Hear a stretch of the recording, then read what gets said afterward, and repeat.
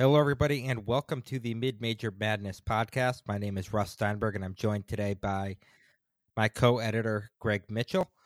Just the two of us today. It's been a little bit since we've done a podcast together like this. It's like getting the old band back together here. I like it. That's like 3 years ago right now. It was our first it was just the two of us. Yeah, it makes me a little nostalgic. I know. And at that point, folks could listen live and call in. Yeah. And we had one person actually call in. Shout out Mark Gump. Yeah. Those are the days.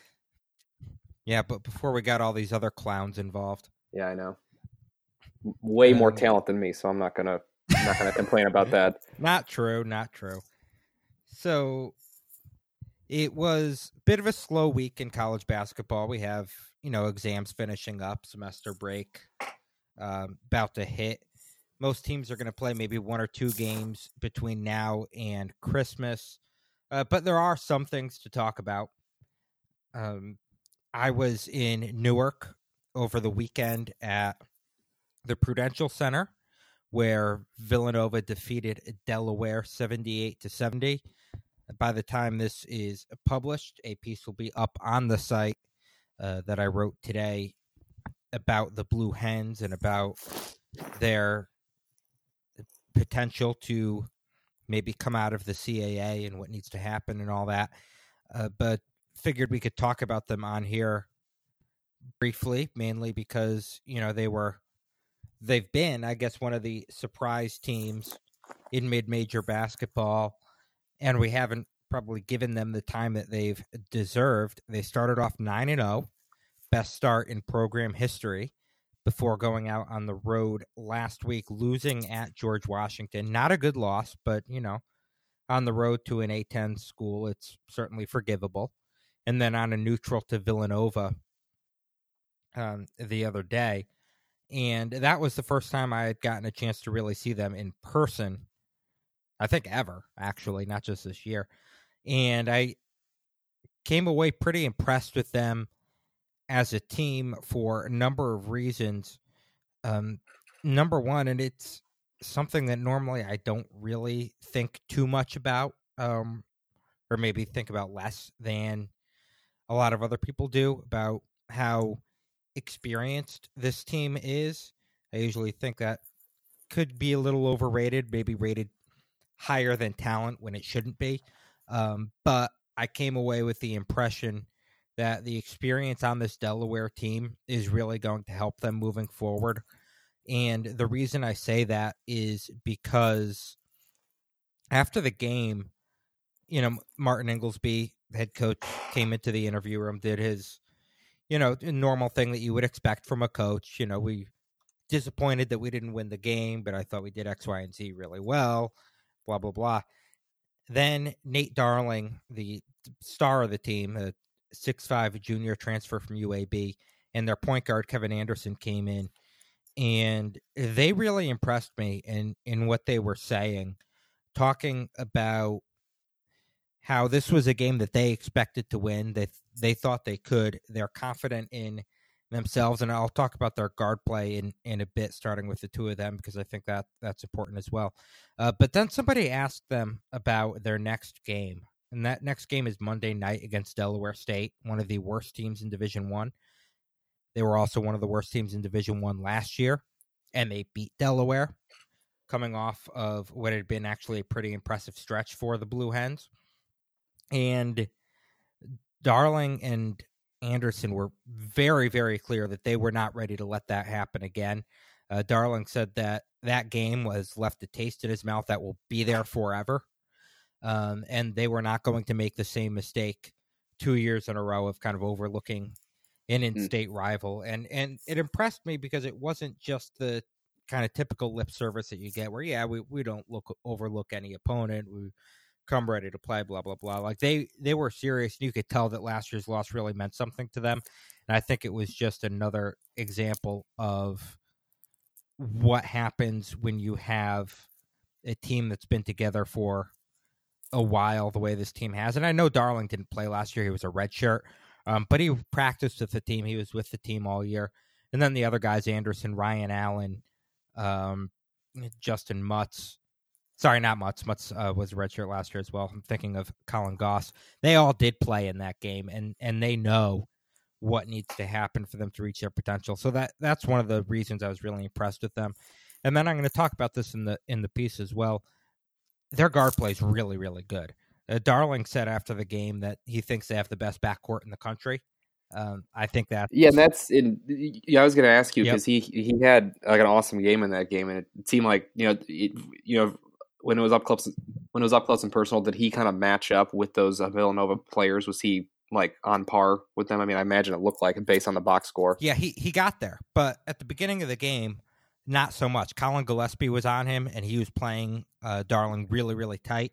And part of what impressed me about Delaware as a team was that when that happened, that's when Kevin Anderson was able to get going. They pressured Darling and the guard so closely that Anderson was able to make moves to the basket, and he was 4 for 4 from the field in the first half with 3 layups, and that kind of gave Delaware the spark early until they were able to get looks for Darling, who I'd say for maybe the last 5 minutes of the first half onto the rest of the game, like looked like one of the best shooters in the country. And I think the numbers are kind of bearing that out. Bearing that out so far. And I think Darling, Anderson, and Ryan Allen play off of each other really well, which is something else that kind of helps. I mean, Darling, for example, the worst game he played this season was against Stony Brook a few weeks ago, and then that same night it happened to be, I think, Allen's best game.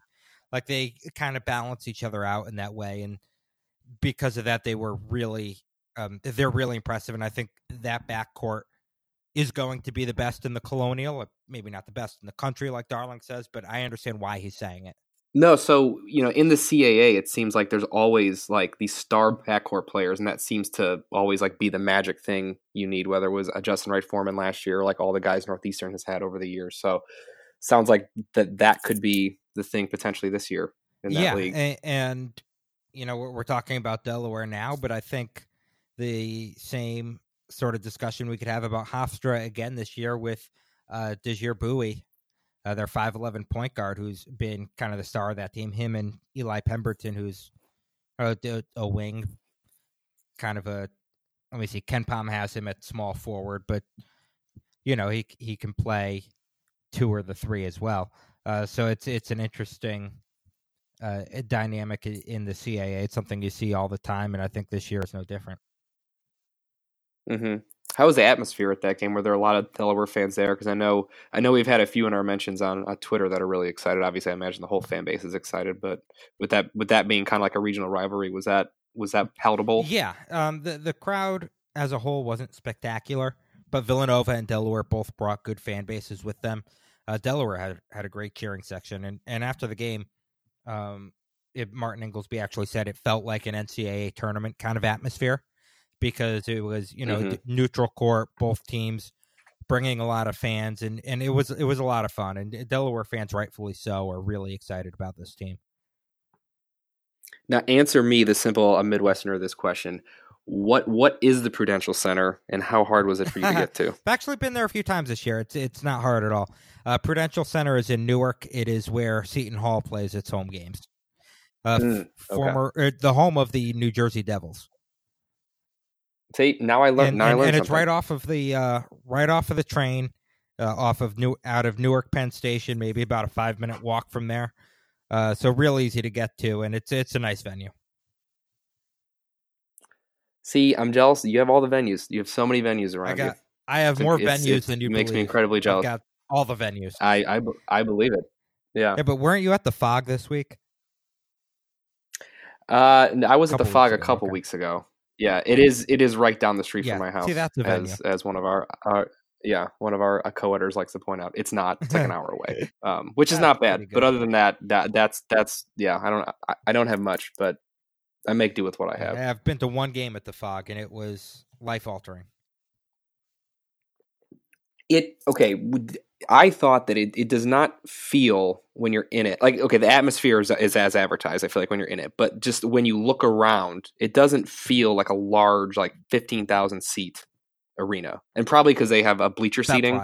but it feels, and that's probably why the atmosphere is the way it is. But it feels like it actually feels like you're in a field house, which it is. So it should. But no, but you're exactly right, and it's like visibly. This is going to sound really stupid. It's visibly an old building, and you can tell, and that just kind of adds to the charm a little bit, and probably makes it feel a little smaller than it is, because when buildings like that were constructed, people's asses weren't quite as big, so the seats are all closer together. Yes, this is groundbreaking stuff that we're doing on this podcast. I can't believe I just said that on this podcast. Yeah. So that's my spiel about Delaware. Good team. I think next we wanted to talk about Liberty, because the Flames are now 12-0 on the season. They are. It is the best 12-0 you will ever see.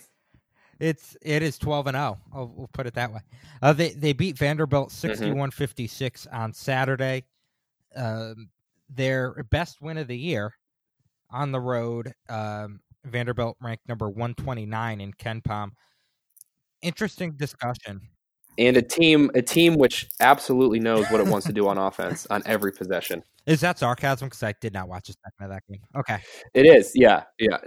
And I watched the second half, and Vanderbilt it didn't seem like they had a plan. Obviously, they've got a first year coach in Jerry Stackhouse. God, that's weird. In our team that are coming off a winless, isn't it? Yeah. I had totally forgotten that until I was watching that game. I just assumed that Bryce Drew was just happily.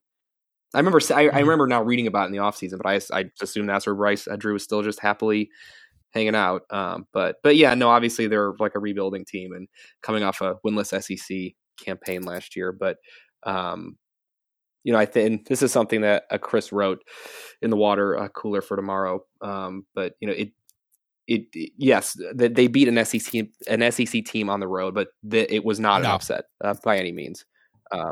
So if that's what they can hang their hat on now, I mean, they have not beaten a top 129 KenPom team to this point, which is honestly, to get to 12-0 and be able to say that is a pretty impressive. And it's not, if you look at their schedule, it's not really a product of, okay, they scheduled certain teams and those teams underperformed this year. It makes sense. I mean, I guess Vanderbilt you'd expect to be a little bit higher than that. Canyon. I mean, they went to Phoenix and played that game. I guess you'd expect that might have been a little bit harder. None of these other teams. But other than no, yeah. So if that's how you want to schedule, that's great. And obviously, when you're Liberty, you're not scheduling for at-larges. Although, but we had this discussion a lot last year about a 2-bid ASUN. We did, yeah. So, I mean, was that negligence then on their part, not scheduling better, knowing that, because they do have, and this is something about their roster that I find really interesting. They have a lot of guys that have been in the program like for 4 years, which is not like Scotty James is a senior. He's only played there. Maya Bexerbell is a senior, has only played there. Caleb Holmesley is a senior, has only played there. So that seems like something that you don't really see nowadays. And obviously, after last year, maybe this was something you can anticipate a little bit more and try to schedule up. And again, I don't know the practical realities of actually making that happen, especially on like a year-over-year basis. But I would think it is a bit, as exciting to their fans as the start is. It has to feel a little bit frustrating as well, subconsciously maybe, that you really don't have a shot at an at-large. Yeah, really. And I'm hesitant to ever really knock a coach of an ASUN team for not scheduling up. Because that just sounds sure, yeah, and that's what I was trying to say. Like it was almost like the perfect storm, of if you could have picked up a few games here or there. Again, these things are laid far in advance. They do play LSU at the end of the month, so there is a chance for a really nice win. But I don't know. I guess I'm just saying that the way the schedule fell, however it fell, I'd feel a slight. It's happy I would be if I was a Liberty fan, and I'm happy I'm not. That it's that, we're undefeated. This is great, but it's like, okay, we're still down to 1 day in March, right? Like that's really all. And they may have a great season, they may have a historic season, win however many games, but if you want to get back to the tournament, you're still going to be playing that same game in March and now. That game at LSU, realistically, if Liberty wants to be in that at-large conversation, they have to win that game. There's no question. Mm-hmm. Oh, yeah, absolutely. Because, I mean, look at how bad the A-Sun is this year. And it's never great, but the only other team aside from Liberty that's in the, I guess there are two other top 200 teams, North Florida at 198 and Lipscomb at 199. I mean, that's wild. And by the time people listen to this podcast, that may not be the case anymore, right? They may all be, might not be the case at all. Yeah. So, yeah, I mean, the A-Sun is terrible. So it will actually be an interesting case. Liberty will be, assuming they make the NCAA tournament, assuming they win the A-Sun tournament, as far as where they get seeded. Like, let's say they lose that game to LSU, and then they drop 2 somewhere along the way in the A-Sun, just because it happens when you play a lot of games. Sometimes you lose. If they go into the NCAA tournament with 3 losses and their best win is at a Vanderbilt team that probably won't even sniff the NIT, it'll be really interesting to see where they're seated and to see how much things like the net will be taken into account, because I'd be willing to bet the efficiency numbers for Liberty will actually look pretty good, because they already do.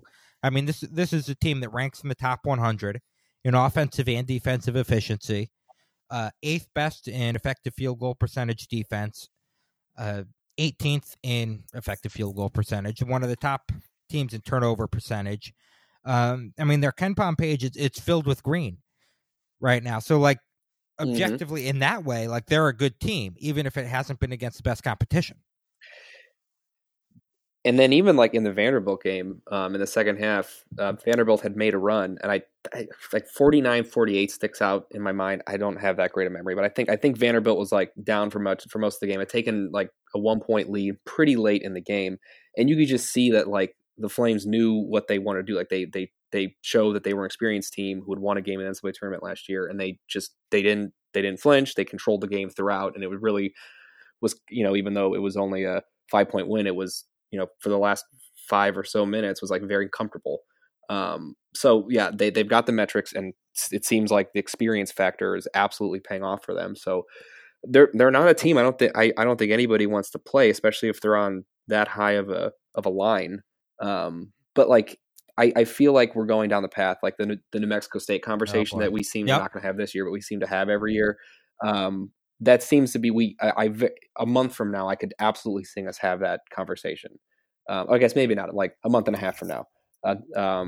As we get into February, if they're gonna, if they win at LSU, then it really ramps up. But let's say they lose that game and then don't, we're like 3/4 of the way through the conference season, they haven't lost. Like, we're gonna start having that conversation that we constantly have with New Mexico State, where it's like, how can you leave a team out that has this many wins if all they have is 2 losses? Yeah. A couple things on that. Number one, and I don't talk about this on the podcast very often, because why would I? But I think I have mentioned it here before. I went to NYU. I've covered NYU basketball, as a student journalist and now as their broadcaster. That's in New York City. You may have heard of it. But okay. I've covered them in one way or another for a decade now, their men's and women's basketball teams. And my big frustration with their men's teams was that they would usually be very talented, but they would schedule the worst teams in the non-conference. And the thing I would always say is I feel bad for the student athletes, because they're not being put in a position to succeed.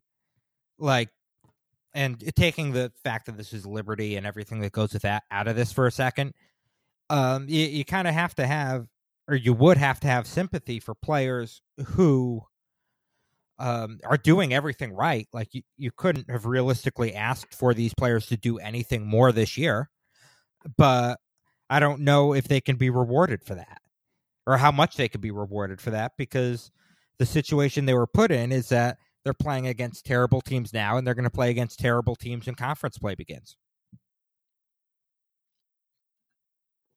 Yeah, no.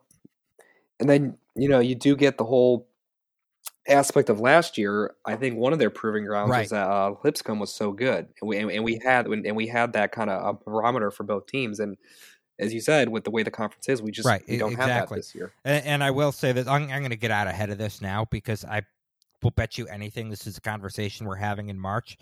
Let's say, Liberty's in the NCAA tournament, and because of their resume, they are a 14 seed. They are going to be it's brutal. Yeah, that's brutal. They're going to be a trendy upset pick because everybody knows that they are on the court better than a 14 seed, even though that's maybe the seed that they earned. And let's say, just looking at KenPom right now, let's say they're matched up against Oregon as a 3 seed. A lot of people are going to pick Liberty as the upset because they're a good team, completely forgetting that Oregon is objectively better. So I'm going to say right now, just because you think they're underrated on the seed line, doesn't mean you need to pick them to win a first-round game. Look at that. You're getting the bracket. You're getting bracket advice here. In December.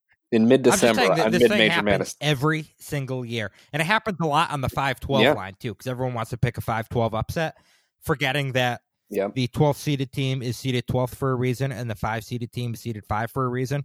Like, usually the higher seed wins the game. And there are smart upsets to pick for various reasons, but usually the better team wins, and in this example, Oregon is better than Liberty, even if it's not by the margin that their seeding would suggest. That's all I have to say about that. No, I'm writing it down. Hold on a second. Hold me to that. Okay, I've got it written down. Okay, I got it written down. And I reserve the right to change my mind, if seeding and teams and matchups are different. Absolutely. Because this is December, we will talk more NCAA tournament stuff in just a minute. First, let's take a quick break. And we're back here on the Mid-Major Madness podcast. It is never too early to talk about at-large resumes, especially knowing that our first net rankings are coming this week. And, Greg, I know there's one team in particular that you wanted to talk about, a team that started the year kind of off of our radar, to be honest, but now might be looking like the best team in the Missouri Valley Conference, and that is the Northern Iowa Panthers. Yeah, and if I had said to you before the season that we'd be discussing a hashtag 2-bid NVC, what would you say to that? I would say Missouri State, and then who? Yeah, maybe exactly. Loyola, maybe Bradley. Yeah, I would get to Northern Iowa at some point. I mean, they were supposed to be solid, but wouldn't have been the first or second team. No, and I don't think that league having 2 bids was something we ever threw around as a possibility. And I find the Missouri Valley super fascinating because I think in the back of your mind, instinctually you think, okay, that's a really strong mid-major league, and that's if there's going to be a league that'll send more than one team, that's a prime candidate, and it still is. It's just obviously since they have not had 2 teams since Wichita State left. Obviously had the Final Four team in Loyola. Yep. But it's I feel like it's important for the Valley to not, for this lull, if you can call it that, to last that long, where you've kind of got a lot of teams that are okay, 150-ish and KenPom are up, but no one really emerging as like the star team. Again, I know the irony of that because they did have a team in the Final Four, but I think everybody understands what that run was. Right. So yeah, I think it's important that they for the league to reestablish itself in that way sooner rather than later. Northern Iowa now, per Bart Thorvik's TourneyCast, has a 28.7% chance of an at-large. That was helped immensely last week with a huge win over then, I believe, ranked 24th in the AP poll, Colorado, in Boulder, where they scored the last 6 points of the game, had a dramatic steal by Spencer Haldeman in the last few seconds to win the game. They then went to a Grand Canyon and completely obliterated the Lopes. It was not even. It was not even close. After the game, Dan Marley was upset that his guys couldn't make a shot, so he thought they should just make shots. That would be easier, if they did that. But they on that day didn't. So yeah, and before the Colorado game on TourneyCast, they had a 0.8% chance of an at-large. So it was a huge week for them, and if we look at their resume, they started the year 6-0, and again, like you said, they weren't on our radar. They were picked third in the Valley's preseason poll, pretty far behind Missouri State and Bradley, who were 1-2. But since then, they've beaten South Carolina. Again, that's a win that is not going to yield as much as it probably would in other years. They control the game against West Virginia that they probably should have won, but they lost by 5. And now they have the huge road win at Colorado. So with that statement win, they don't really have any other opportunities. They just play Marshall at home to end their non-con before they get into Valley play. So, they'd have to run up a pretty gaudy record in the Valley, I think, because as we said, there really aren't that many statement opportunities this year. But yeah, they have at least they have a chance at this point, which I don't think was something we were expecting before the year. Yeah. Now, clarifying question for you, and I'm not sure if you know this. When you say Northern Iowa has a 28% chance at an at-large, according to Bart Torvik, is that taking into account the fact that they might get the auto bid? Yes, okay. I believe it is, because so he's got, and again, I wish I knew more about this, but I am an idiot. So he's got them with a 60% chance of being in the field. Okay. And that's a 44% chance of getting the auto bid, 28% of an at-large. Oh, gotcha. That makes sense. So, and a few teams that are underneath them in terms of at-large chance, and again, this does probably factor in, the leagues they're in, obviously, would be St. Mary's, Liberty, Richmond, and Rhode Island. So St. Mary's is the team that I don't think at any point in this season we would have thought Northern Iowa has, a resume, at least to this point, that's stronger than them. Yeah, this feels like it's 5 years ago right now. Like, that's exactly. really weird. Yeah. As I wrote a quick thing on them last week and kind of was going through Ben Jacobson, obviously a historic coach there, right? Yeah. He's a guy who I feel like somebody probably should have given a chance to, at the high major level, maybe regionally, maybe Missouri, but he's been there so long now, since 2007, and the last 3 years, they had kind of fallen far below what they'd been. They went 9-9 in league play last year, 7-11 the year before, and then 9-9 the year before that. And that's obviously acceptable. He's had so many good teams there. But it just kind of shows that, sometimes that patience, especially with a guy, you would expect it with a guy who's been that long and succeeded as much as he has. But yeah, I think there are certain places where you get underwhelming like that for 3 years, probably get an administration that starts to get a little bit nervous and maybe makes a bad decision. And who knows how this year will end up, but it's just, it kind of shows that sometimes you have lulls like that and you can bounce back from them. Yeah, and I'm not going to pretend to be really tuned into what the Northern Iowa fan base is saying, but I do know he is very highly regarded in MVC circles, and rightfully so. Mm-hmm. Kind of extrapolating from that a little bit in terms of, what the expectations are at Northern Iowa, what the program's been. When you ask people nationally what the best conferences are outside of like the normal power structure, they'll say the A-10 and the Missouri Valley, even if the last couple of years the MVC hasn't been great.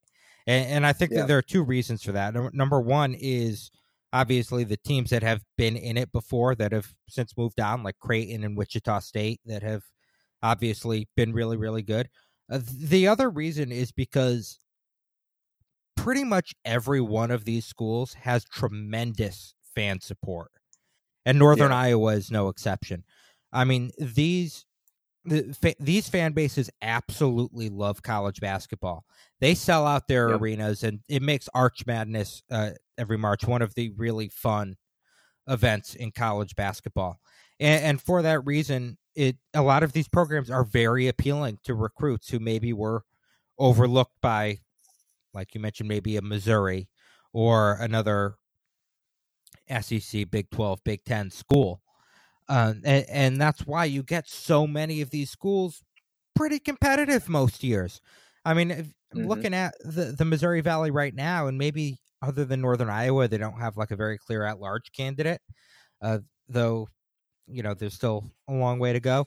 But like most of these schools are holding their own. Like Loyola Chicago is a borderline top 100 team. So is Bradley.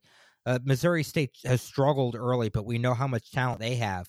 Like, there's a lot of talent in this league, as there always is, and even when they aren't as strong as they've been in the past, like, the MVC has a lot going for it, and it always has. Oh yeah, no, yeah, and I didn't mean to say that it does not. I was just, No, I know. When you think about right before Wichita State left, and you had those because I think it was like a top 15 matchup between Northern Iowa and Wichita State at some point. What was that, 4 or 5 years ago? Like that kind of height of just kind of like the national prominence in that way is not there. And again, that's more of a Wichita State, Northern Iowa thing, and that they had great teams, but Indiana State was, really competitive back then. So was Evansville. They had a run there for a few years. So, yeah, no, it's a fantastic league, and I think a lot of these, as you said, there's fantastic potential at each school to explode at any time. And we've seen it with Loyola in the Final Four. We saw it with Southern Illinois, 10, 15 years ago when they were unbelievably competitive. So it's a really fascinating league. And I just think I think it's really important that you have a team like Northern Iowa potentially emerging now on at the at-large table, so you can find yourself again with maybe 2 bids if if things fall right. And we need to get Harry back on the podcast to talk about the MVC, and like fireside chats with Harry. Yeah, he's awesome. Right? Which are the best. Yeah. No, we do. Absolutely. So, seamless transition here. Speaking of really good mid-major leagues, Southern Conference had its best season ever last year. It's not at the same level this year, of course, but it's still pretty good. And the top 3 teams, Furman, East Tennessee State, UNC Greensboro, all very good. Wofford, a team that last year finished number 18 in KenPom, won a game in the NCAA tournament, pushed Kentucky to the limit in the round of 32.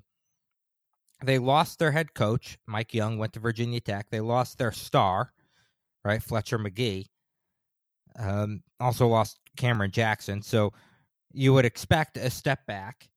And, that they lost 4 games before Thanksgiving. So that kind of happened.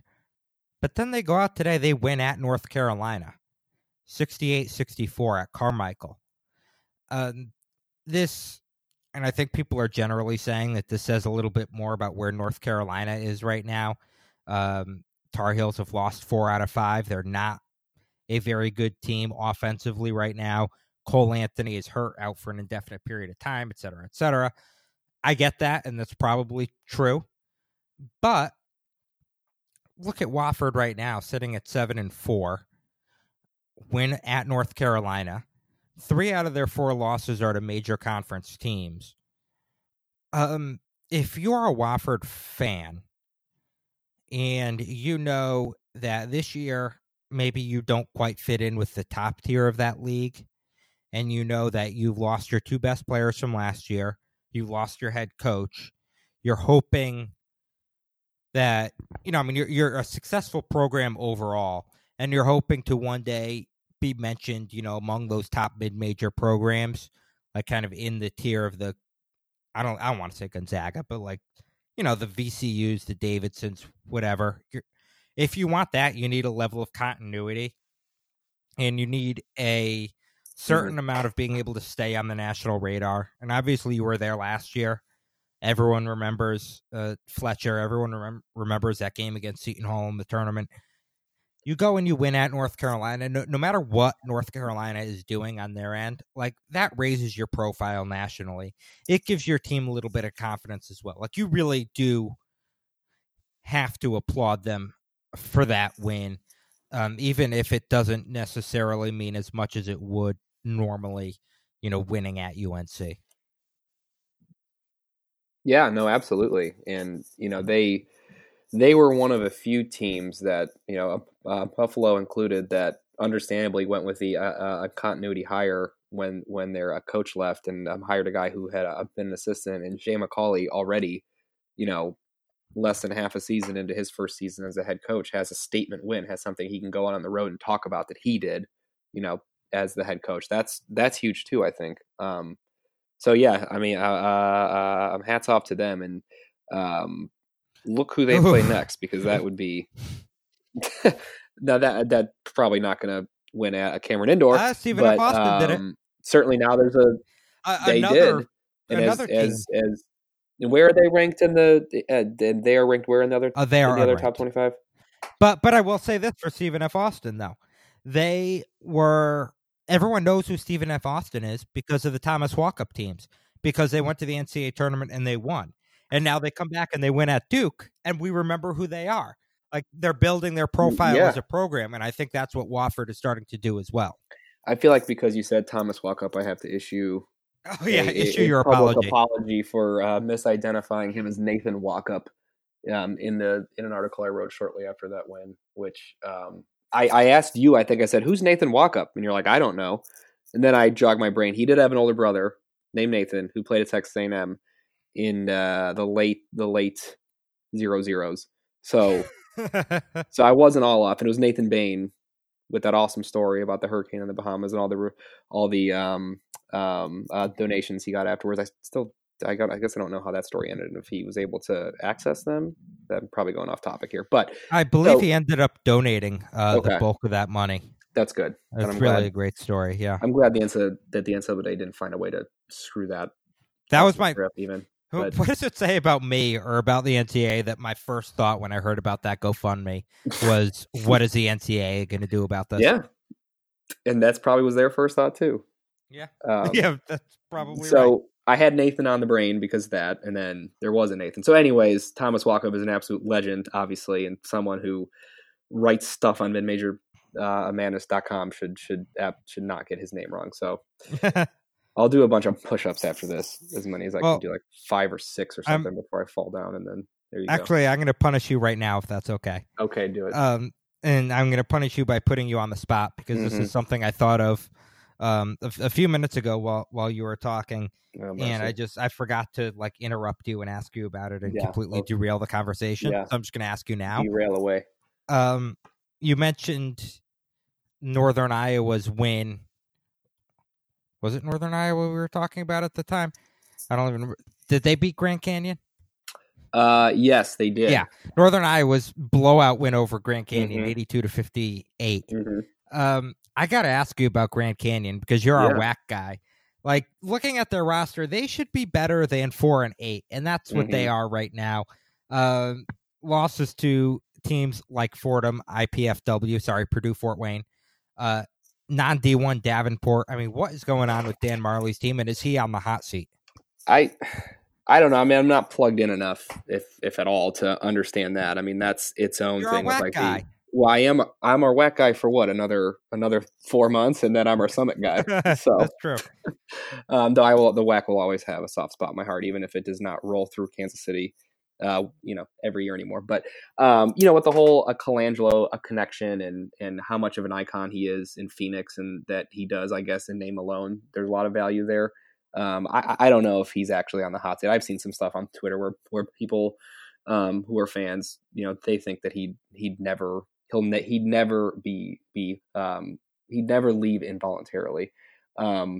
I don't know, because they obviously have had some issues where they have some transfers, namely Jalen Fisher, that it doesn't even look like he's with the program anymore on something I saw, because he was not granted a waiver. They have some other transfers that are going to be eligible at midseason. Mikey Dixon was he at St. John's? He was at a smaller East Coast school, and was a really good player. Oscar Freyer hasn't played this year, so they've had some personnel issues, but the talent's there, and they just don't. They never have seemed to live up to the talent. Like Alessandro Labor, he was the WAC preseason player of the year last year as a sophomore. Had a huge freshman year, and then he's a really good player. He's having a good year this year, but he kind of regressed last year, and it's things like that. And I think one thing that is certainly hurting them now, and I think long term is going to hurt them, is that they got a 4-star recruit out of the state of Illinois, Tim Pinky, last year. He was a wing. He was a high school recruit, which was obviously really big. He's gone now. He's transferred. Damari Milstead was another high school recruit, point guard, who was fairly highly regarded. It was going to be the point guard of the future. He was their starting point guard last year. He's since left. So there's been some defections there that have really hurt from the overall depth perspective, of kind of the guys that would, be in the program for a long time. And I don't know, they just offensively things don't seem to work. They've been a much better defensive team under him, which is really not what you'd think.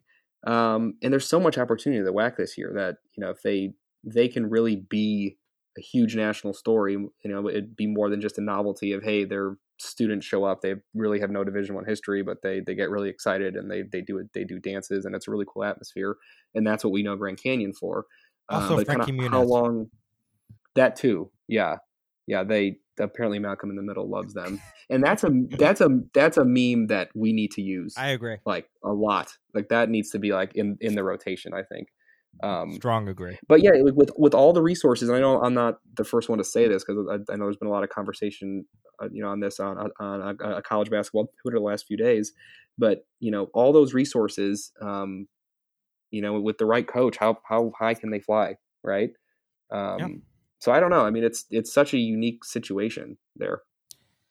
Yeah. Now we don't have a whole lot of time left because I know you got to run, and also I don't want to put another ad break in here. So thank you for your WAC minute. And that was like a WAC 5 minutes. It was great. Thank you. See, now you've gotten me used to that. I'm gonna expect that now. Oh well, I'm sorry. Created a monster. Well, Russ. So instead, I'm going to ask you to talk about Colgate because you want to talk about your favorite ending of the season. And oh boy, was this a great one! Yeah, that is like the perfect ending for me. So, for anyone who missed it, Colgate beat Cincinnati 67-66 on Saturday. Was that when that was? Yeah, I think so. Saturday, yeah. So the days run together at this point. Like, and if you haven't seen this, please go find the clip. It's fantastic. I'm assuming most everybody that would listen this far into this podcast has probably seen it. So Colgate has the ball with under 10 seconds left. They tie it. There are Jerron Cumberland takes the ball from Cincinnati. He heaves up a half court shot in a tie game with what, about 4 seconds left on the clock? Yeah, still? there was more than 4 seconds. It was like 4 point something. Yeah, more than 4. So that was a very weird decision when he probably could have gotten to the rim, maybe, but certainly like a floater. Anyway, so that must be demoralizing. And then Colgate gets the rebound. Cincinnati follows them on the rebound. They hit one free throw. They win.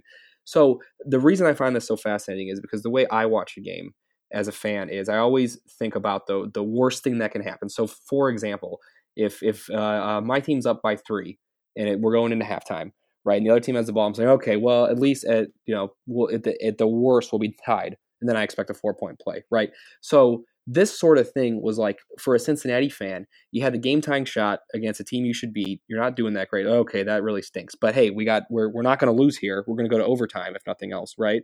So running up, okay, we have a chance to win here. Nope, you take an ill-advised shot. Okay, well, at least we're in overtime. Nope, you lost the game because you did the foul, which is like the most unthinkable thing. So it was just like a perfect, for like a pessimist that's a Cincinnati fan, that must have been like the most horrifying like 4 seconds of their life, and it was right there. Yeah, it was the worst combination of things that could have happened. And I'm interested in reading, from like Cincinnati-centric sites about this. Because from my very limited understanding, the relationship between Jerron Cumberland and John Brannon isn't the best.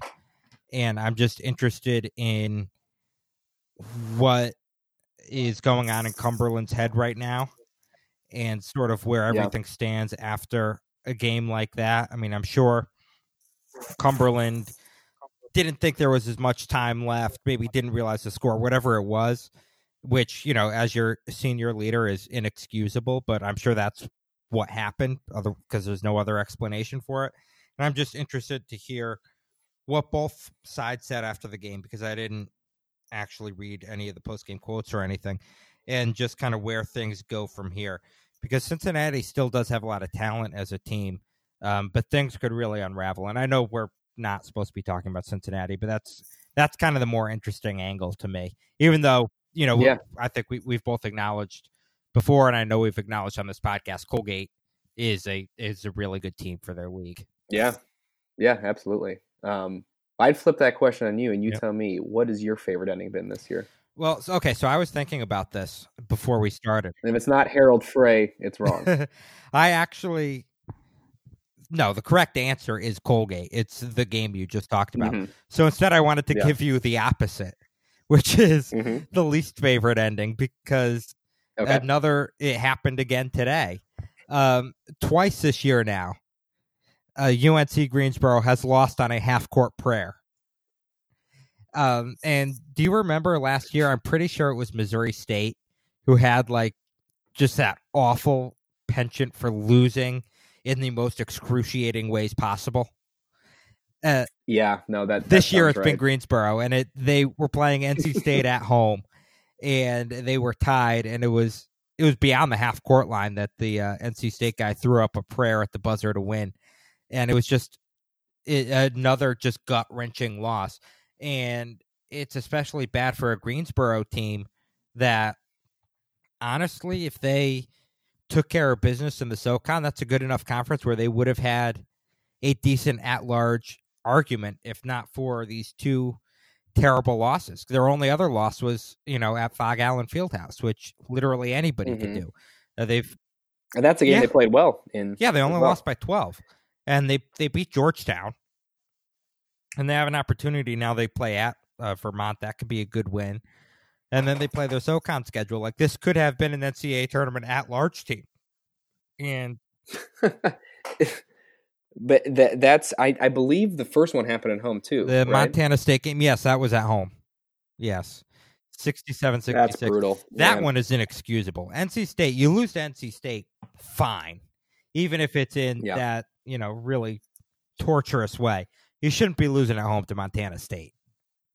Yeah. And see, and that gets back to what I just said, because if I'm a Greensboro fan and I'm sitting there at that Montana State game and that happens and it's a punch in the gut, and I say, well, at least I'm not going to see that happen again.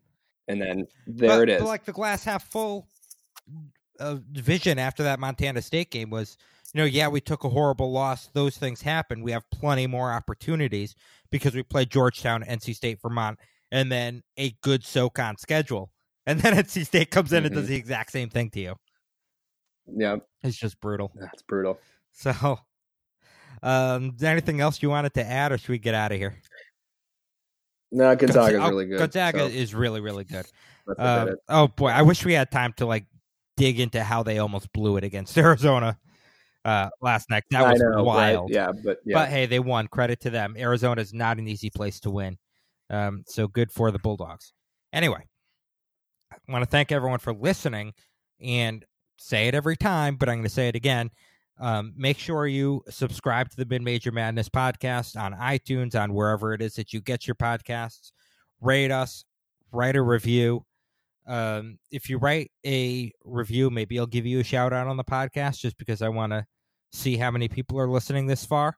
I'm guessing it's like me when I edit this, and that's it. What an offer! But, well, look at because that. I want to see if anyone actually listens. We haven't gotten a review in a long, long time. Spice it up. So I want to see what happens if we get one. So, rate us, write a review, whatever. It would be very nice of you. And for Greg Mitchell, I'm Russ Steinberg. Thank you so much for listening, and enjoy this week of college basketball.